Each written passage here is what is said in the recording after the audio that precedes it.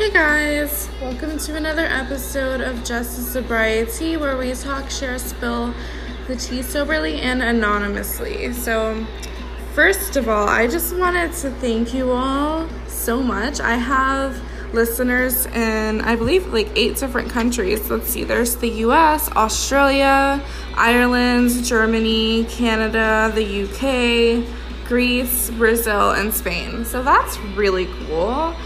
And I'm just really excited to see that, people are listening and hopefully getting things from all my rants. I just, I'd have no reason to do this if it weren't for you guys listening. So thank you. It makes me want to keep going, even though sometimes I feel like no one wants to hear what the fuck I have to say. So, thanks. So a topic that I was wanting to talk about, it's not like the happiest, but it's real, and I do my best to just have my raw emotions on my sleeve because I used to never do that. So I'm trying to remind myself that not everyone is meant to stay in my life indefinitely, and just because I don't hear from them or see them in a few months, it doesn't mean they hate me, because I'm really good at thinking that. It's still difficult not to feel as if these doors with certain people aren't closing, because it feels like they've been shut for a bit already. I'm trying not to overanalyze these past friendships, as I call them past friendships in my head. But sometimes it's hard not to go back and think, like, was it anyone's fault? Could it have been prevented? And if so, why the hell wasn't it? Even though I've been good without them, it sucks having to be. I'm finally accepting it's okay for me even to be the slightest bit angry over how everything's played out so far. Being in this spiritual program, I've been trying to just let go and forgive people and say, oh, it's okay, love and tolerance, whatever. I still believe that, but because I've been so focused on that, I've kind of been ignoring my true feelings. And after talking to my sponsor, I've been able to finally accept that it's okay for me to be even angry. It's okay for me to be angry that they don't talk to me much over something petty or never answer my phone calls. It's okay for me to be mad that they choose to pick up their drug of choice and completely abandon our friendship because they're too busy surviving and detoxing on the streets, using it as an excuse to be completely unavailable when it didn't have to happen. Things were going okay, but they decided to stop working their program, and it just sucks. But it's okay. It's okay. I can be mad about that and not treat them differently, but I'm allowed to be mad. And I used to feel guilty for that. And I think it made me more angry, honestly. It's okay that my messages get left unread, even though this person is still online. It's okay that maybe I'm not as important to them as they are to me. And as my sponsor calls it, that could be a leap. But it's how I'm feeling, so it's okay that I'm doing my best to let them go and move on. For a while, I felt as if I've been grieving people who are still alive yet so absent in my life. I'm making the conscious decision not to do that anymore. Despite the pain and feeling of abandonment, I'm grateful for the lessons learned because from each person, and I want to leave the rest to my higher power. I want to pray for them, to have what I want myself. It doesn't mean I love them any less, but loving them from a distance might be the best thing for me. And honestly, it's the only thing that has kind of restored serenity with this. I'm learning how to be okay when I'm alone, even when Brittany's working and I'm at the office, just sitting because it's dead or at home with the pets. I'm learning that what's done is done, and what's meant to be will happen. If it's not my plan, it's not supposed to be my plan. It's supposed to be my higher power's plan, and I'm learning to live and let live, as everyone says. I'm also doing my best to live in the solution and instead be there for others. And in doing so, I've met amazing people. I'm excited. I'm so excited about these new people I've met, and I really look forward to seeing where things go with them. So far, so good. So, thank you guys for listening. I know this is really short, but I needed to get this off my chest to be able to move on and do my best to grow from it. For those of you who are in my life, thank you for everything, every little thing. And I love you more than I know how to express. I have the best support system I could ever ask for, and I'm so lucky for each and every one of you. I kind of did want to share something that I wrote as soon as I find it. So it's something that I wrote before I stopped drinking. This was, I hate that I wrote it on this day because I wrote it on my dad's birthday. But a little backstory. I was with my family and we were on this little vacation, and I was sitting on the rails on this pier, and I believe we were in Galveston or Sargent, Texas, I don't know. But we were somewhere, and it's just this thought crossed my mind, like, what if I just fall?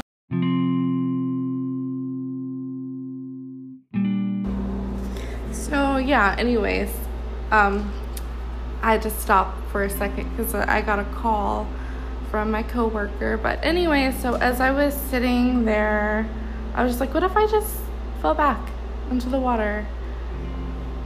And it was a really weird feeling. So like, we took our pictures, and I got back in the van, and I was just thinking, and later that night, I wrote this. So it's just, it might be a trigger. So if any of you are easily triggered or are in a very fragile emotional state right now, you probably don't want to listen to this because it might not make it any better. But I wrote this, I feel like it's so important to share because it's where I was in the middle of my active addiction of drinking, and I don't feel this way anymore. I want to say that right now. I don't feel this way anymore. But like I said in the beginning, everything I share, it's going to be raw. It's going to be honest. So that's what you're going to get. All right. So I wrote this on November 27th, 2018 at 3:26 a.m. The saddest part about suicide attempts is the reports of immediate regret from those who survived these attempts and didn't think they were going to. It took nearly dying to realize that they wanted to live. Most of them don't get that second chance. Once they jump, pull the trigger, take the pills, slit their wrist, kick the chair away, it's too late.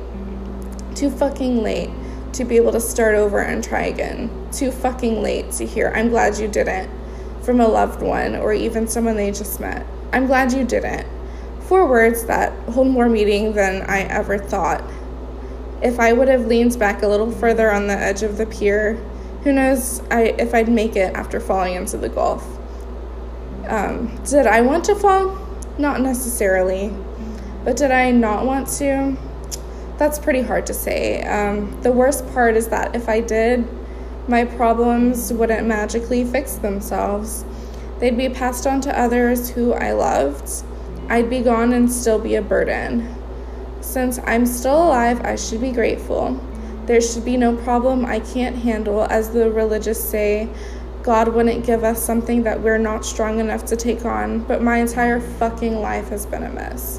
I was an accident child, literally not supposed to be here. I was that surprised, like, oh, we're pregnant, when she wasn't supposed to be, or supposed to be able to. I just kind of happened by mistake, and though I had so many plans and motivation, I'm so fucking lost, and I just don't want to be here. I'm on a vacation that's ending in the morning. The thought of going back to my normal life, excluding my family, of course, makes me want to escape even more. Just to die or fake my own death so I don't have to be me any longer. If life wasn't too much to handle, then why am I on antidepressants, constantly crave and drink alcohol? I have gained weight in the past 2 years. I can't focus in school even though I'm only taking one class, and have a panic attack in front of my fucking boss who I'm trying to get a promotion from. How is that not too much to handle? It feels like I'm slowly killing myself from stress, trying to stay alive anyways. Killing yourself trying to stay alive. How ironic. I don't know what I'm going to do.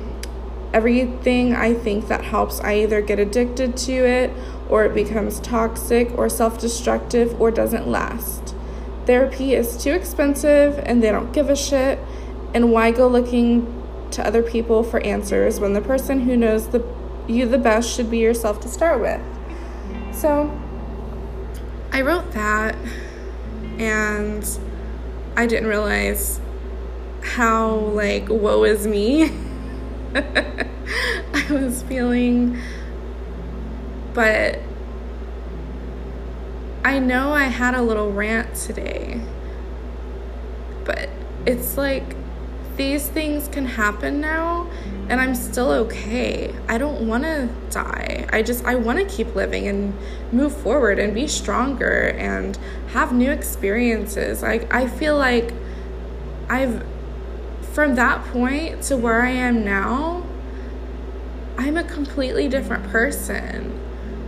But it's so important to me to look back on things like that, because I don't ever want to let up on what I'm doing, because I can so easily get back to that, and I don't want to do that, because if I get back to that, I will actually die.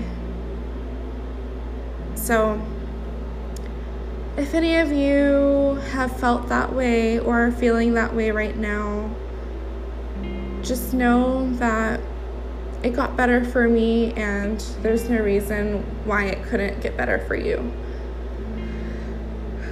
I know life isn't easy, but if it were, it would be fucking boring.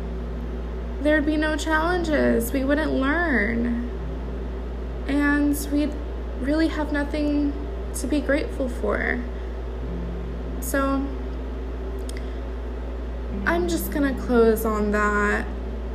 I have an amazing fiance. I have great friends, even though it doesn't always work out with some of them. It's okay. I'm just processing my emotions. So anyways, I love you all. Just a moment of silence for those who are still suffering and in none of the rooms, who may or may not make it the next 24 hours.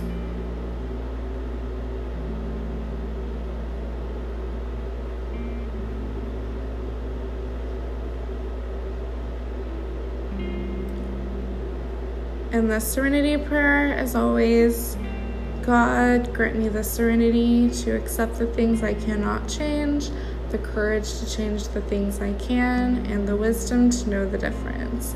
Thank you guys for listening to another episode of Justice Sobriety. And